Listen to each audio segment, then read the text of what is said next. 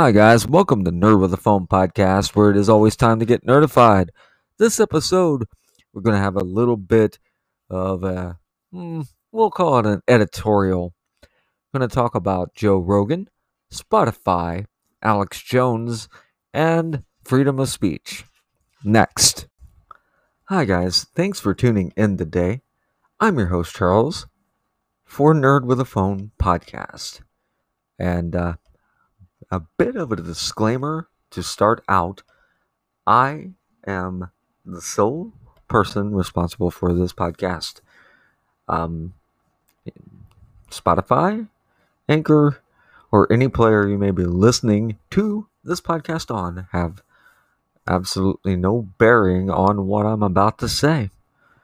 It's okay. Just needed to do that because it's 2022 and everybody seems to be gunning for you if you want to talk and put your opinion out into the world these days. So, disclaimer done. Okay, now that is done and out of the way, we can get into the meat and potatoes, as my dad says, of the discussion we're about to have. So, alright, again, my opinion here. But we need to talk, nerds. We need to talk about freedom of speech and what it means, because it seems like it's under attack in America, and it seems to be under attack everywhere in the world. And this is particularly interesting time, given that we are soon to have the Olympics taking place in China. And yeah, that's a thing that probably shouldn't be happening. Just this nerd's opinion. But what we want to talk about today, honestly, is the whole Joe Rogan and the pressure being put upon Spotify to not just censor Joe Rogan, but to remove his show from Spotify. And Spotify has paid Joe Rogan an obscene amount of money. And so, to this point, is still defending Joe Rogan. And I would just like to thank Spotify Incorporated on behalf of every Anchor user and everybody who is on Spotify as a podcaster or even an artist, that they will defend their people like this. But it needs to be said, it's really just a matter of time before this becomes an issue for everybody, because Joe Rogan's most recent guest has, for a while now, the guest has drawn the ire of notable and the proper scientific authorities, and they are putting social pressure on Spotify to stop what is being called misinformation. I am not a bright candle in the wind. I am not smart in terms of science, so I don't know whether or not that is a correct statement. I just know that a couple thousand of the world's leading scientists have got together and said that Joe Rogan's guest doesn't know what he's talking about, and Joe Rogan continually quotes this guest. And this is a problem because of the fact of Joe Rogan's reach. He's got a few million listeners, um, and he's a very, very popular celebrity. And that would seem to be the justification that is being used. Um, that, like, if Joe Rogan doesn't come to heel and take back everything that's been said on his podcast on various subjects, everybody's coming out of the woodwork and saying, "Oh, well, this just needs to stop. It needs to stop. It's misinformation and is detrimental to the cause of saving the planet," or whatever the pitchfork is aimed at in terms of Joe Rogan and his show. Okay, so in the interest of full disclosure, and if you've been a listener for a while, and I do apologize, I do feel this is very important and it needs to be talked about. And I apologize. We'll get back to fun topics starting next week. Want to talk about a few things, including the Super Bowl once it happens. Do a full playoff review kind of thing, my opinion. We'll get to that. But this is so important because if we, the independent creators out there, of which Joe Rogan is one of us, he just happens to be at the top of the mountain. And unfortunately for us, as Joe Rogan goes, so will the entire podcasting game for those of us underneath. So we have to talk about it.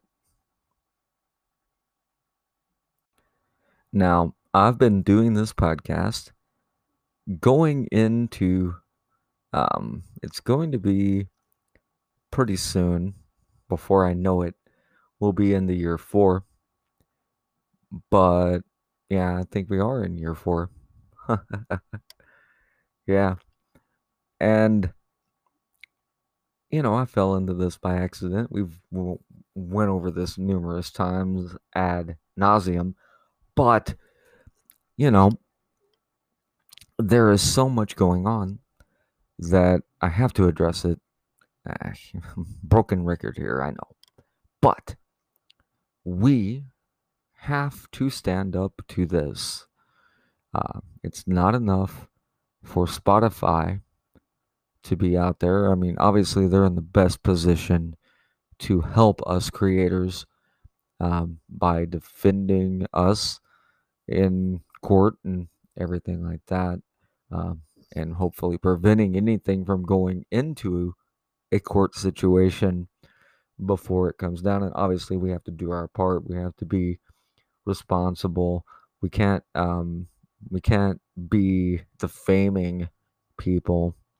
And I think that probably is where a lot of the grief the scientific community is putting towards Joe Rogan is coming from.